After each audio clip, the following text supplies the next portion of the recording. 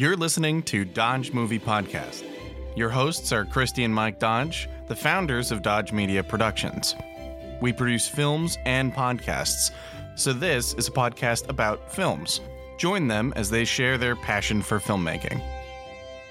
Welcome back, everybody, to the Dodge Movie Podcast. Happy New Year, everybody.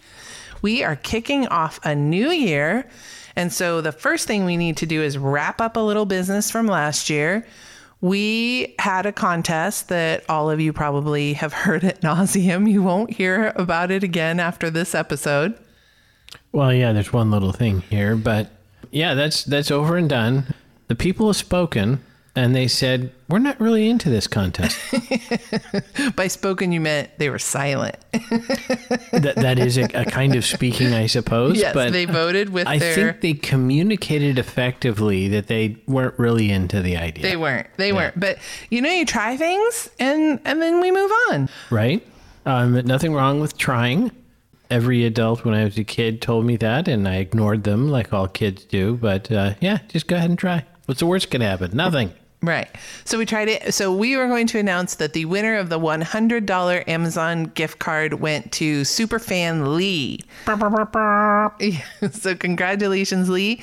I think I know what he spent it on, but I don't know specifically. He told me what he was maybe looking at. It was not Dodge Movie Podcast merch because we give that stuff away for free a lot of the time. Right. So speaking of that, we mentioned in, I believe it was the last episode, but if not, it was the episode before that.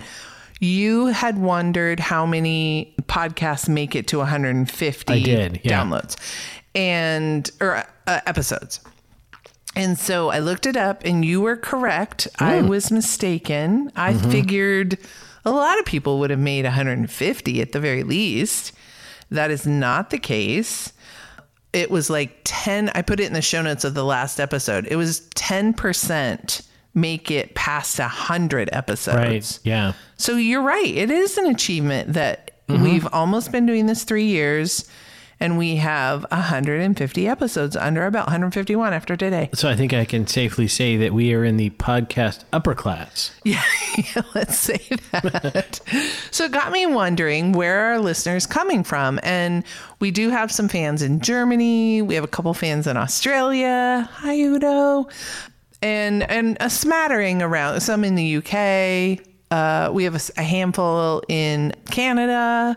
Hey? So most of our audience comes from the United States. And so I was just kind of curious as I was poking around the little stats. It's kind of fun. Where are the different states that make up the United States of America and where are our fans?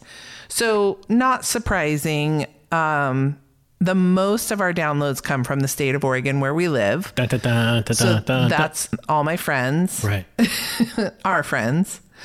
Yeah, well, I don't have any friends, so that's fair. No, our friends. And because my mom doesn't listen anymore. So we lost family. So it's really just our friends. Sorry for that, but yeah. No one related really cares. Right. So the next most popular place is it says United States Other. And I think that's Alaska and Hawaii. Could it be our Guamanians? It could. Very much. Our Puerto Virgin Ricans? Yes. Right. So we appreciate them. Absolutely. And then followed by that Washington, which makes sense because it's a neighboring state. Right. I know some folks who live just across the river. Right. So they must listen. So thanks to all you Washingtonians. Texas is our next biggest. Oh, yeah. Everything's bigger in Texas, including our audience. Yes. So Superfan is responsible for some of that, I think. Yes. Would that be Superfan Ernie? It would be. Yeah. And then Florida's next. And you just found out who that could be, possibly. Yeah, well, there's one listener there, but maybe he's been spreading the word. Right. So then we do get, I'll be forthcoming, we do get single digits for the following states. California, Louisiana, Montana, Virginia, New York, Arizona, New Jersey, Illinois, Missouri, Michigan, Tennessee, Maryland, Georgia. I don't even know why Iowa's on here because it says 0. So I started to read it and I went, wait, why am it's I? like a quarter of a listener, but they round it down. Maybe that's it. So we would like to offer, it has been a while since we've asked for reviews. Our last review was received in 2022. And while we know that obviously people are listening from all over, it would really help our podcast to get out there to more people. If you could write a review and let's see, I see them, but I don't know who they go with. So if you write a review and then you, I guess, like do a screenshot or somehow show me that that's connected with you, I will send you a smoochy sticker. So that's some of the merch that you were talking about. I'm going to be honest. I don't know what sort of forensics we're going to do. Right. No. On this one. So, I mean, if you're willing to burn the calories to ask for a sticker, I think we'll probably send be you okay. one. Yeah. They're sitting here on my desk. I would love to share them with people. So thank you for the people who have submitted reviews. We very much appreciate them. We've gotten some very positive reviews. I think we're running at 5 stars for our podcast. So thank you to all of you who made that happen. We appreciate it. And let's get into our first film of the year. Our very first film. Yes. Drum roll, please. Yes. So we picked it last week. It's The Rose, 1979. 79. Yeah. So Right. I was 8 years old. How old were you? I was 11. Okay. Do you remember watching it? Absolutely not. No, not me either. I think my mom knew enough. Like 8 years old is not old enough to watch this movie. This movie was hard for us to get. Yeah, this was fascinating to me at how difficult it was. We have a friend of ours who's a filmmaker who talks about Christopher Nolan's idea of buying things on physical media because you don't want to get screwed by the streaming companies if they decide not to show it anymore. And we found that out firsthand with this one. This is a film that people know about. It's considered part of the AFI list. It's noteworthy, and we couldn't stream it anywhere. We couldn't even buy it digitally. Right. We've gotten really spoiled between Apple and Amazon, who has a pretty big catalog. And so we just thought, oh, yeah, we'll be able to find it there. So we did it the old-fashioned way. We rented this film from the library. Yeah, I think they were happy just to see someone come in the doors. I think there are a lot of people out there that use the library. So I really hope so. But every time we go to that particular building, it's like us and the librarians. She's like, come in. yeah. Can I make you a cup of tea? She went and got it for you. You're like, no, I can walk 10 feet to get off the shelf. And she, no, I'll get it. Don't. Yeah, I think maybe if we'd asked for a cup of tea, they would have made us one. So let's see. So 1979's The Rose is directed by Mark Rydell, who also did The Long Goodbye from 1973 and On Golden Pond from That's why I know his name. 1981. I looked up his oeuvre the name sounded familiar, and I looked it up, and I'm scrolling down. I'm like, no, I didn't see it. Oh, On Golden Pond. Yeah. What's your trivia for On Golden Pond? My dear sweet uncle, well into the late, so On Golden Pond it says it's 1981, well late into the 1980s, would proudly, and this is ironic given what we do, would proudly proclaim, I haven't been to a movie since On Golden Pond, like the movie theater. Right, yeah. Since On Golden Pond. It was the touchstone of his...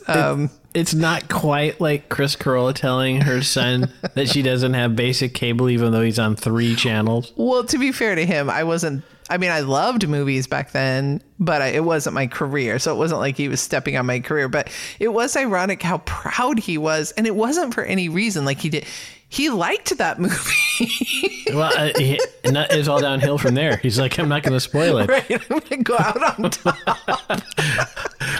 Okay, nothing against On Golden Pond, but I don't know if that's the pinnacle of my filmmaking experience. Oh my gosh, I would watch that one again. I love that movie. It's a movie about daddy issues. I mean, need we go no further why I love it? Right, I guess. We should probably rewatch it again. Certainly, I haven't seen it but the once back in the day. I would happily watch it. And the only thing only thing I remember from that film is Henry Fonda giving somebody the finger, which was so scandalous back at the then. time. Yeah, totally.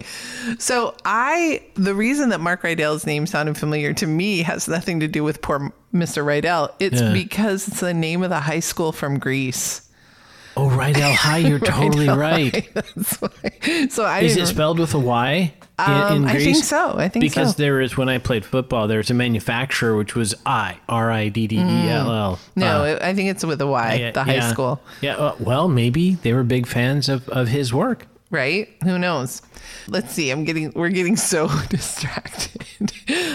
This movie stars Bette Midler as Rose, Alan Bates as Rudge, Frederick Forrest as, well, it was interesting because in the credits it called him Dyer, or like his name is Dyer in the movie. Right. His name is Houston Dyer, but apparently everybody called him by his, except for Rose called him Houston. Very confusing.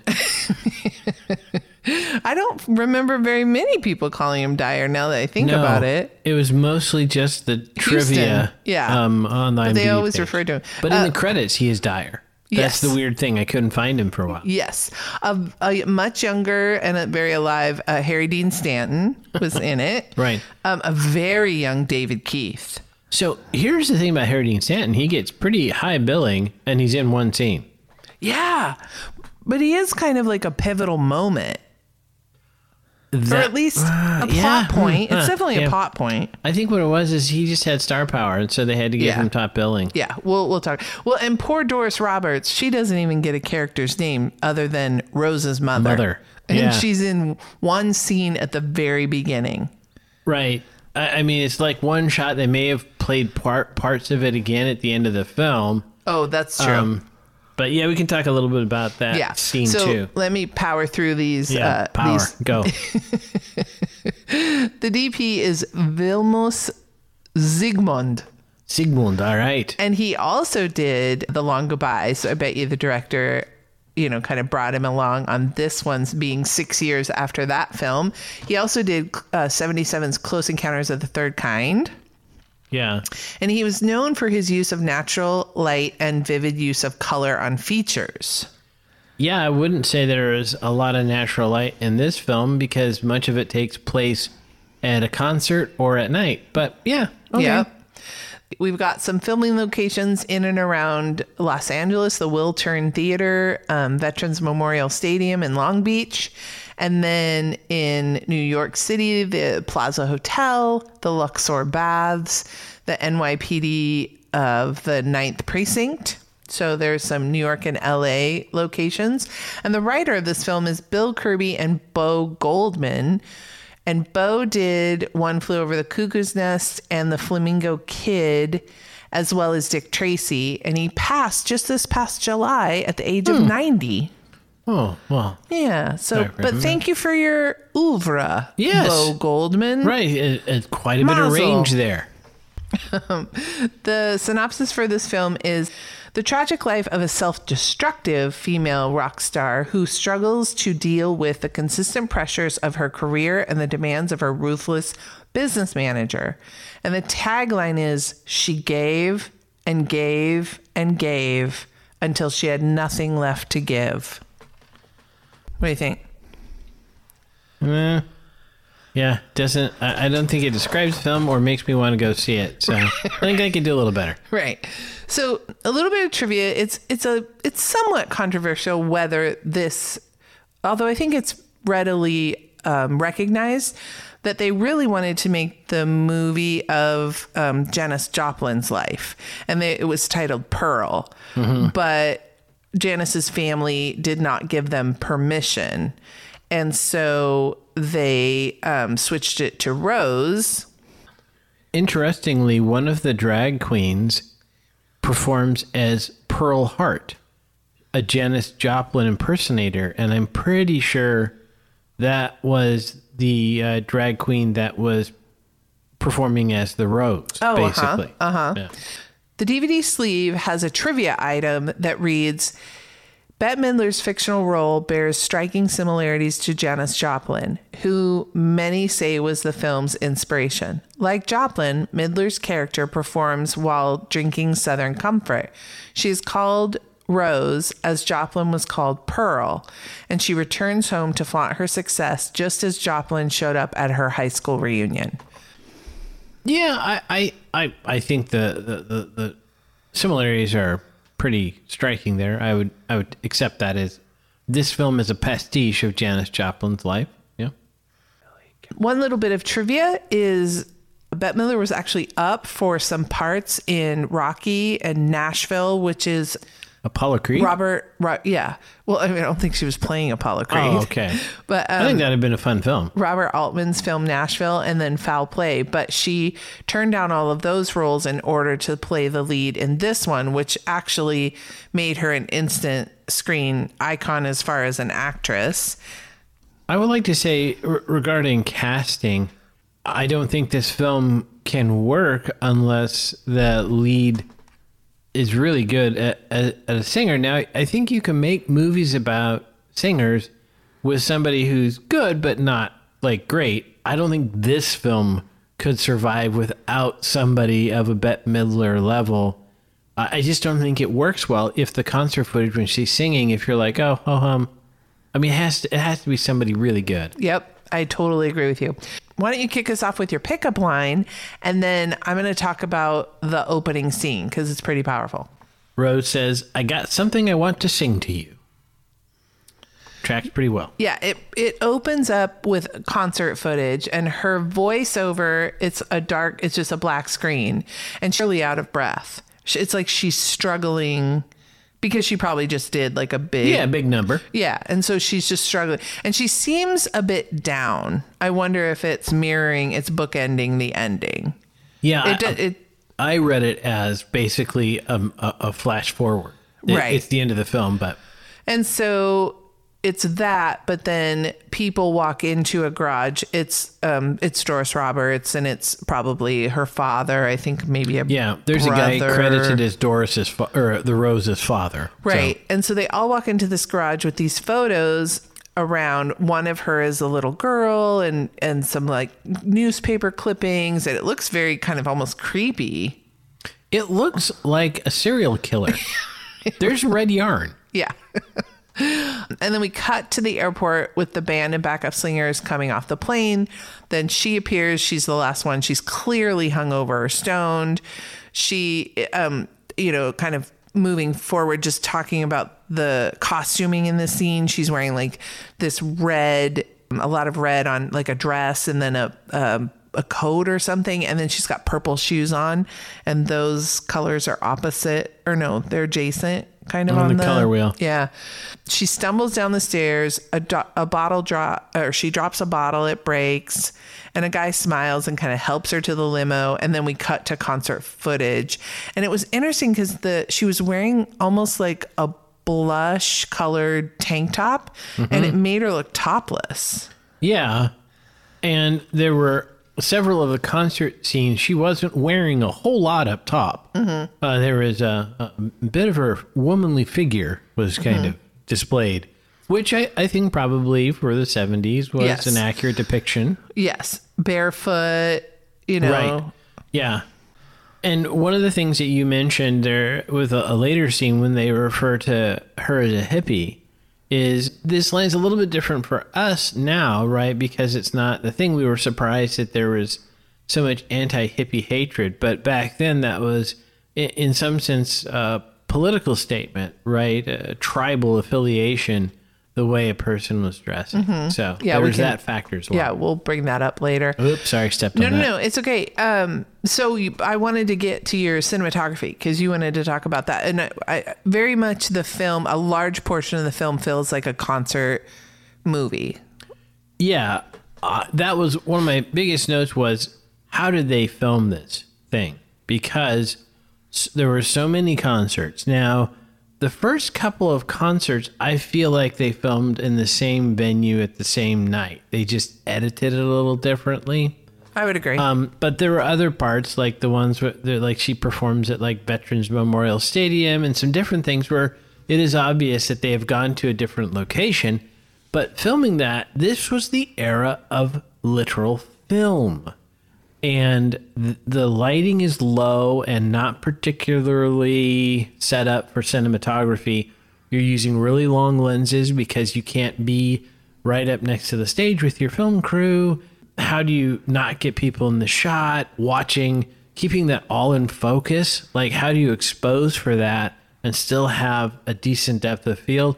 That was incredibly challenging, I think, to get that concert footage. And I don't think it looks as pretty as some things that are, oh, well, that's an award-winning kind of... Right, but that was amazing that they got all of that concert footage. Yeah.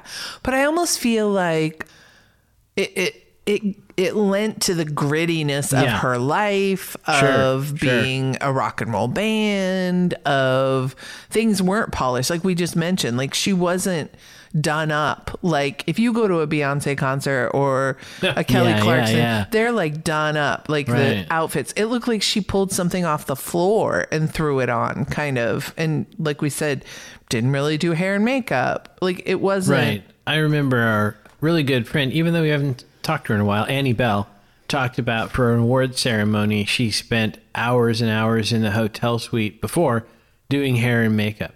Right. And so you would think, like you said, for like if Beyonce's going on stage, it's a couple hours of hair and makeup to look fantastic. And this was, like you said, they kind of just almost dragged her out of the limo, propped her up in front of the mic and said, sing. Right. So the movie kind of kicks off pretty early, I would say, almost, I mean, you tell me if it's the inciting incident, but she's in talking to her manager and she's saying, I'm tired. I want to take a break. I'd love to take a year off. Like, because he's talking, I think, even about when this tour is finished, we're going to go back into the recording studio. So I thought that was really great shot selection. Because, and so this is partly sets, but also partly cinematography. They're having this argument, and the window behind them shows you Central Park. Yeah. So as a viewer, I'm now thinking, you're at a penthouse overlooking Central Park, and you're whining, right? I mean, it sets up that kind of, like, that she's got all the things that people would think I'm going to work hard for, and she's like, but now I want to... own a break. I would like to enjoy. Yeah. Right. And she even says that. I've worked really hard. I want to enjoy my life. Right. I'll come back. I'll do a record, but I need a year off. Right. And so I'm thinking if I was in that room, I'd be staring out, looking at Central Park for a while.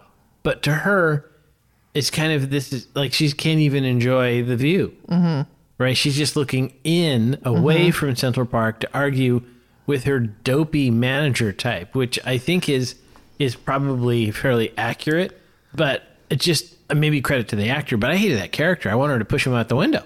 Yeah, I was torn. I wrote down in my notes, like, is he ruthless? Because I read the synopsis and I was like, is he ruthless or is he just a businessman who has been hired to further her career? And this is part of what they do. They do a tour, then they write an album, then they release the album, and then they do a tour.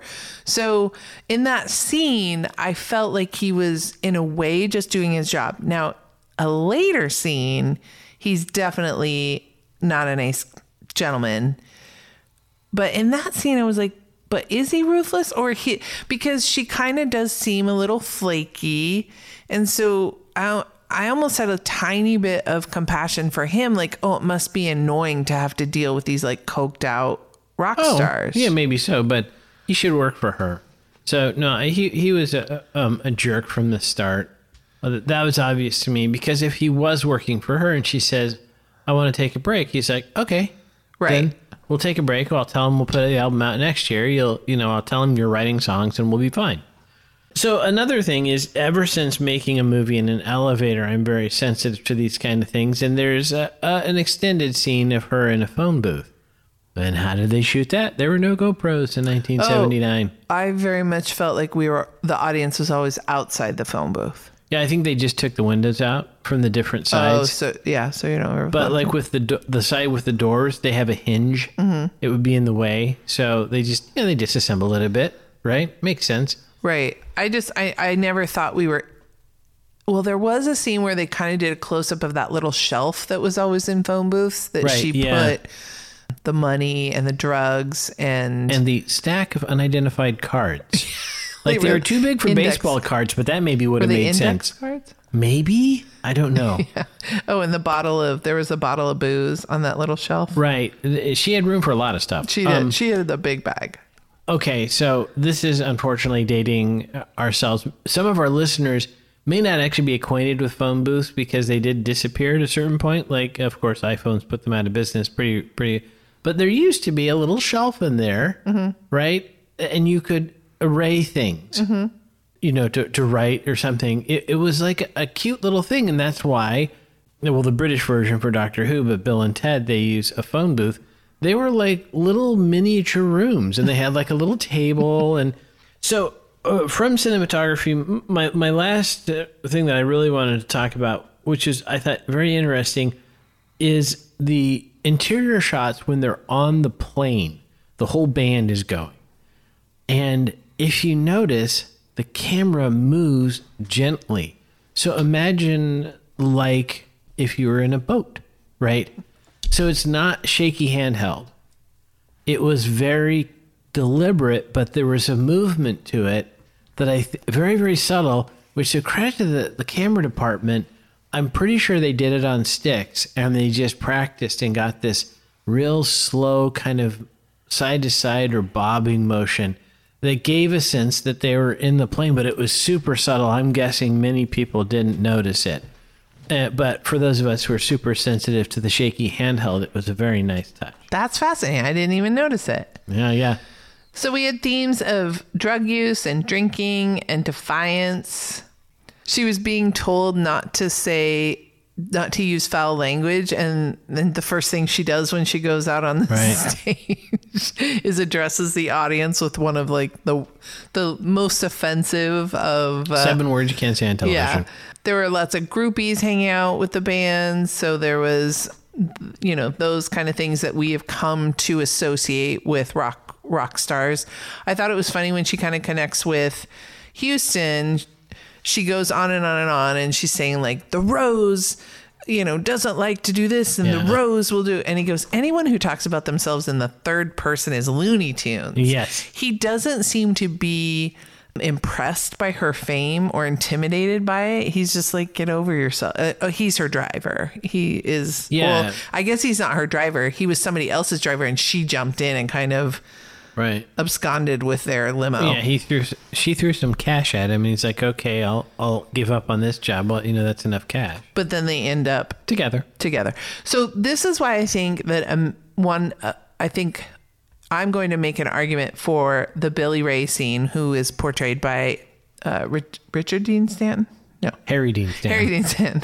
Richard Dean Anderson was MacGyver. So I'm getting my 80s people mixed up. Is Billy Ray comes in and he disapproves of her singing his songs and her vulgarity. And he basically says, do not sing my songs anymore. So I feel like he's supposed to be kind of like in the day, like a George Jones, right? Maybe a Willie Nelson of the time, but maybe not. He's like. So my question is, who's the guy who Dolly Parton he had a show and she was on his show, and that's who she wrote "I Will Always Love You" for. Got Porter nothing. Wagner. Oh, that's a country name from back in the day. I think kind of that's who Harry Dean Stanton's supposed to be. So I was curious. I don't know to what degree the person who wrote a song can say you can't record it. They could ask, but I think as long as you credit them, you can record any song you want. You have to pay them the songwriting fee, right? Right. And credit them. But other than that, I don't think you have a choice. But maybe as a musician, it's considered extremely poor form to go against somebody's direct orders. I don't know. I think he was clearly supposed to be someone of a status, and for you to go ahead and record his song without his blessing probably would get you maybe not blacklisted, but kind of like people would look down on you because they're like, so I think it was, you would want their blessing. Right, but she back in the day also had oppositional defiant disorder. So. Yes, so that just made it worse. So it's interesting because she tells Houston about this story about when she was in high school, and it was a super sad story, especially, I guess, with modern eyes. She kind of brags, but I feel like it's a test. She says that basically she got with the whole football team, and it was kind of like, well, was it like a gang rape, or was it she was just expressing her sexuality, or it landed to me as she made that up to test him. I don't think she really did it. No, she did though, because remember at the end in the bar, that guy goes, I was there that night. Remember, right before she goes to the concert, she ends up at a bar, and she goes in, and one of the guys says, remember that night when you were on the football field? I was there. I was one of the guys. Right. I'm just telling you how it landed to me. Okay. So I think it happened, but I felt like what she was doing is she liked Houston, and she was like, I bet you're going to. So I'm going to tell you this story that is really, offensive and probably unattractive. Yeah, it's a test. Yeah. And so I'm going to see. And he kind of still hung out with her. He was like, all right, whatever. Like, he didn't really care, because she mentions it later. She says he liked me even though I told him about the football team. Mm-hmm. And so that definitely was her.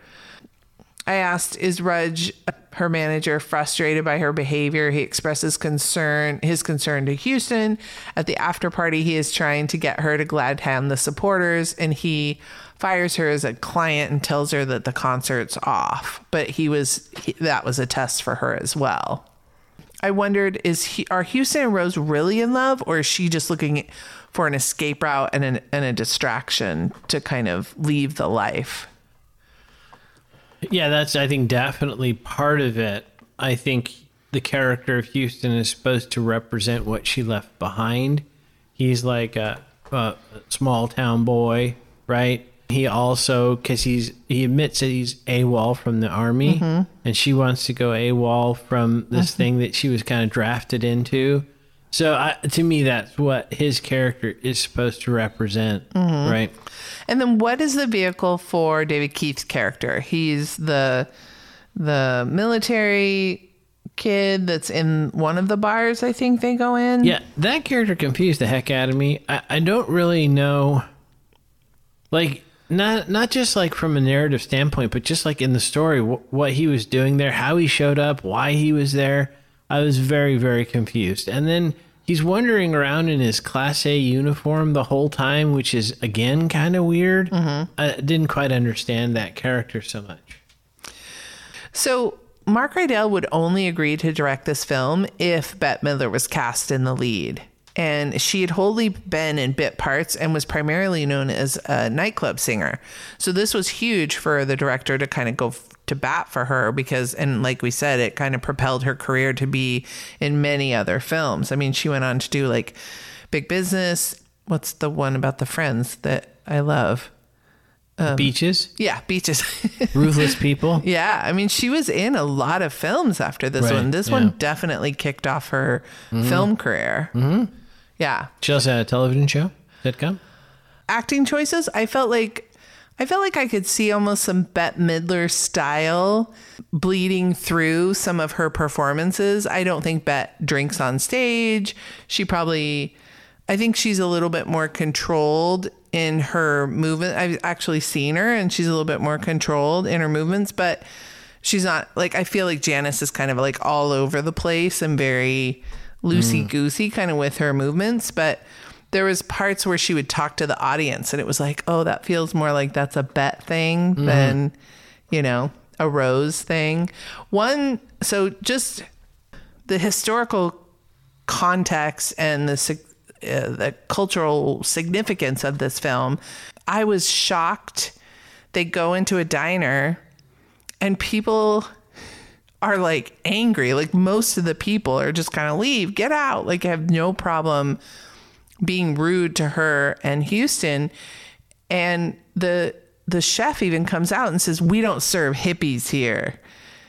It's just like, oh my gosh. And I do remember some of my family members talking about hippies in a very derogatory way. Like, they were annoyed by them. They were dirty. They were, they didn't work. As you describe them, it sounds like the homeless, right? And maybe they kind of were. It's right? possible that people maybe viewed them in like... Well, certainly in the 50s, into the 60s, I think being unemployed, being a bum, that was a very bad thing. It was considered a sign of a character defect, right? So that was part of it. There was drug use. It was counterculture. They were, going against the status quo. And I do think that still a generation of people that grew up in the shadow of World War II. So they were really anxious, right? Don't mess with the guy with the bad haircut and the weird mustache really almost tipped over the apple cart. So don't rock the boat. And I think that was why they really didn't like the hippies. They saw them as a threat. And then a lot of people in that movement were vocal proponents of communism, which was also a giant threat at the time. So, but yeah, you and I were both surprised at kind of the negative reaction, because for us growing up as kids, it was more like flower power. You'd see him, on television, like the Mystery Machine on Scooby-Doo. So we had a different perspective than that. Yeah, it was so aggressive and outwardly. It wasn't even like... hostile. Yeah, very hostile. One patron says, "Get lost, bimbo." So they were just... And there were two young girls. I thought it was... There were, oh no, it was a convenience store she went in, and the two young girls recognized her. So I would think someone of her stature, people would have kind of known, but they were just so annoyed at her appearance. Yeah, that was one of the things, both in the store where she's like, when she went back home, she's like, "Don't you know who I am?" But also in the diner, she's a big name. I think somebody would recognize her. Not maybe everybody, but somebody would say, "Oh, look, it's the Rose." Right. So speaking of kind of her appearance, now we can talk about one of the things that kind of caught your eye. You mean the fact that she did not shave her armpits? No. And it wasn't just a little bit. It wasn't just like a week or two. Yeah, no, this was... it's good months of growth. Yeah, I was going to say, she committed for quite some time. I don't know the rate of armpit hair growth, but that looked to be at least a year to my eye. Yeah. And so I had the question that I looked up. I do occasionally do research. Very rarely, but I do. When did that become a thing? And the answer was between the wars. That Gillette apparently was... they tapped out the market on gentlemen's razors and decided they should convince women to shave their armpits and then their legs so they could sell more razors. And I am sorry to the ladies. Curse those Gillette people. It's all a scam, ladies. It really is. And then they charge you twice as much because they make it pink. Right. Are you kidding me? Right. All right. So I loved like kind of some of her flowy gowns and tops. I liked all the concert venues backstage. It very much felt, she felt very at home at the drag club. Right. I thought the band was probably realistically dressed for a late 70s band, but would someone find the bass player a shirt? Homie was topless the whole time. It got hot up there. Oh, now that I think about it, if he had a lady bass player who's topless, he would have sold millions of albums. Right?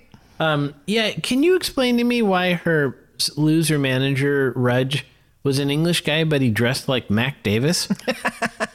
It was 1979. I guess that was it. That's it.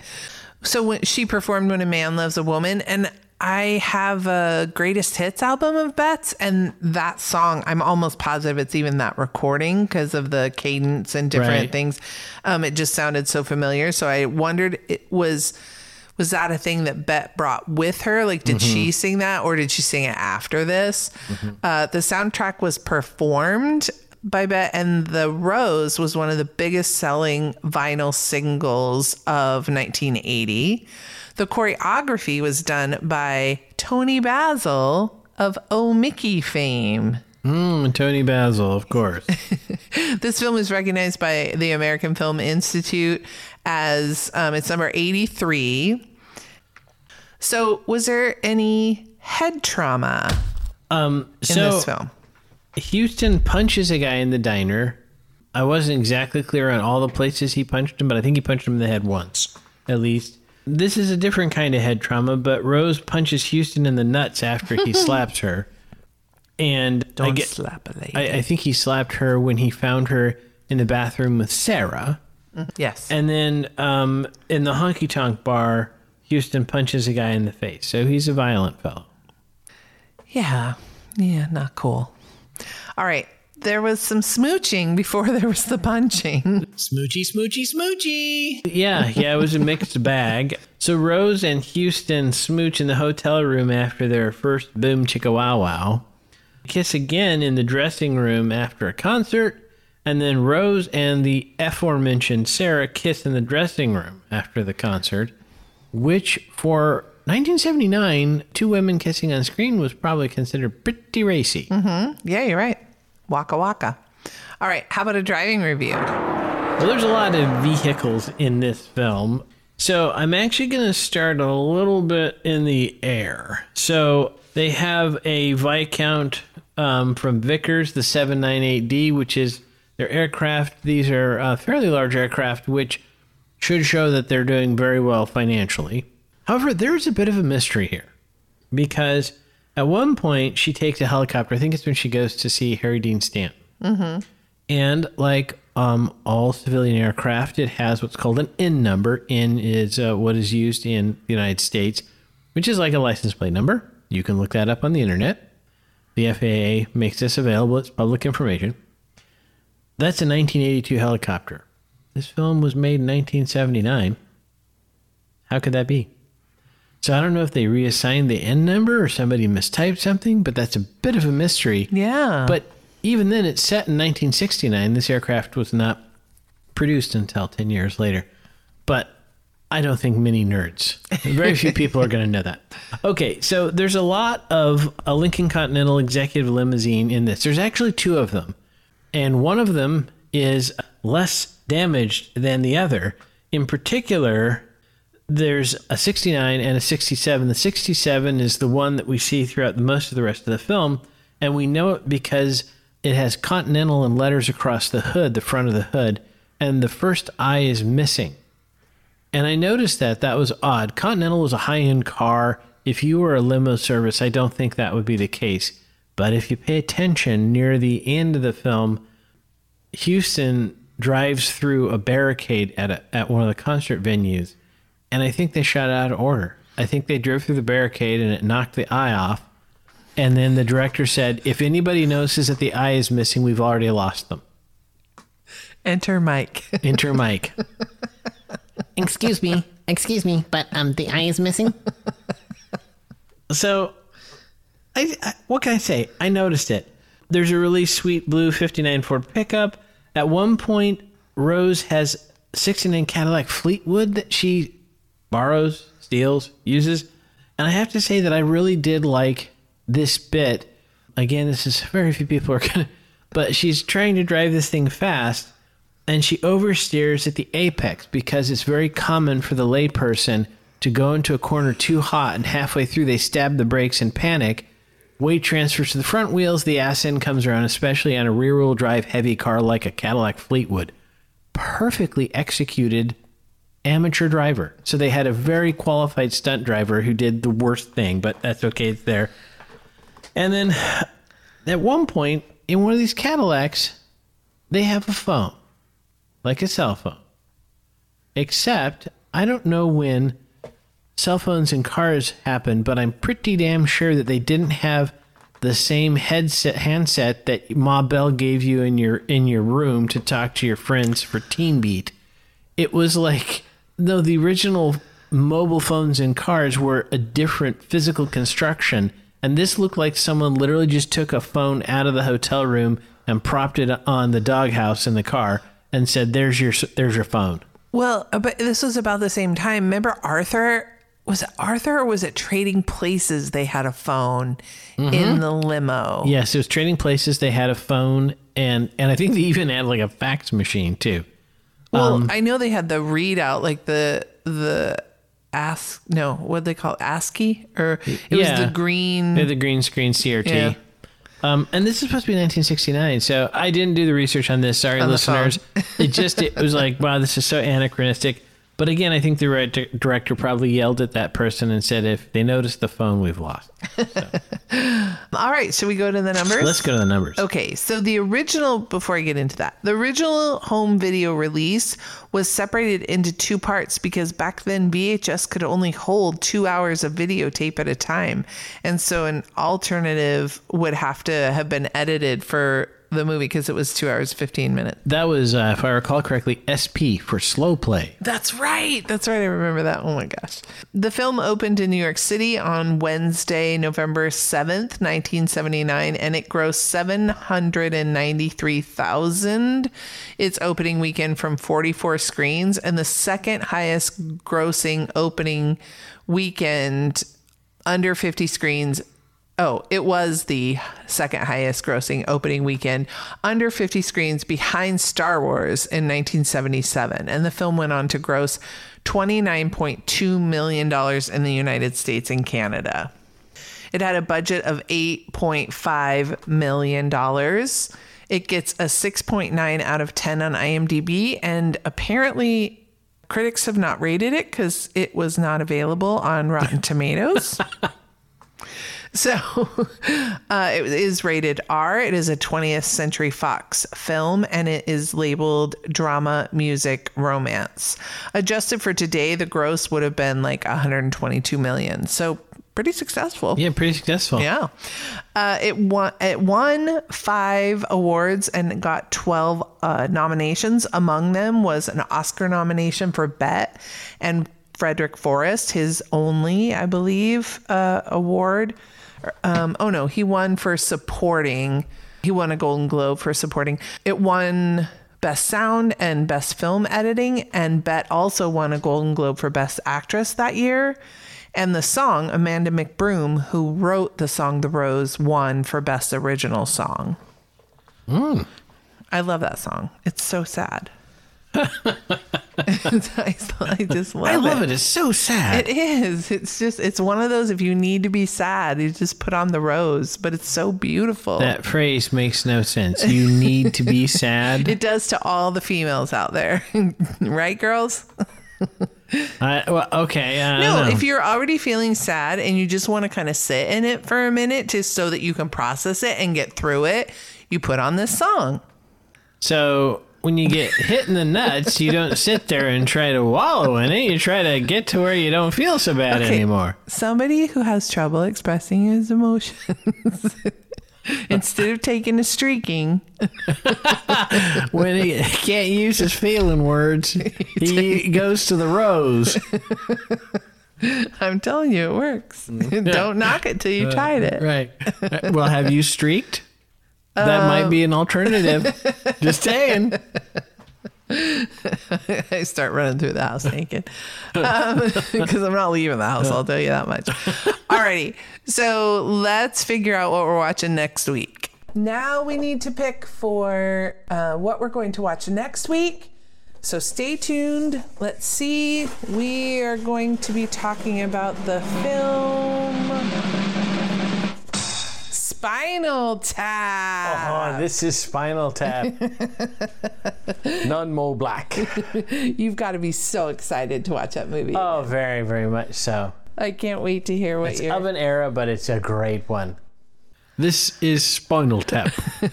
We have some fun trivia for you. So we will see you next week, but never forget, Dodges never stop, and neither do the movies. Thanks for listening to Dodge Movie Podcast with Christy and Mike Dodge of Dodge Media Productions. To find out more about this podcast and what we do, go to dodgemediaproductions.com.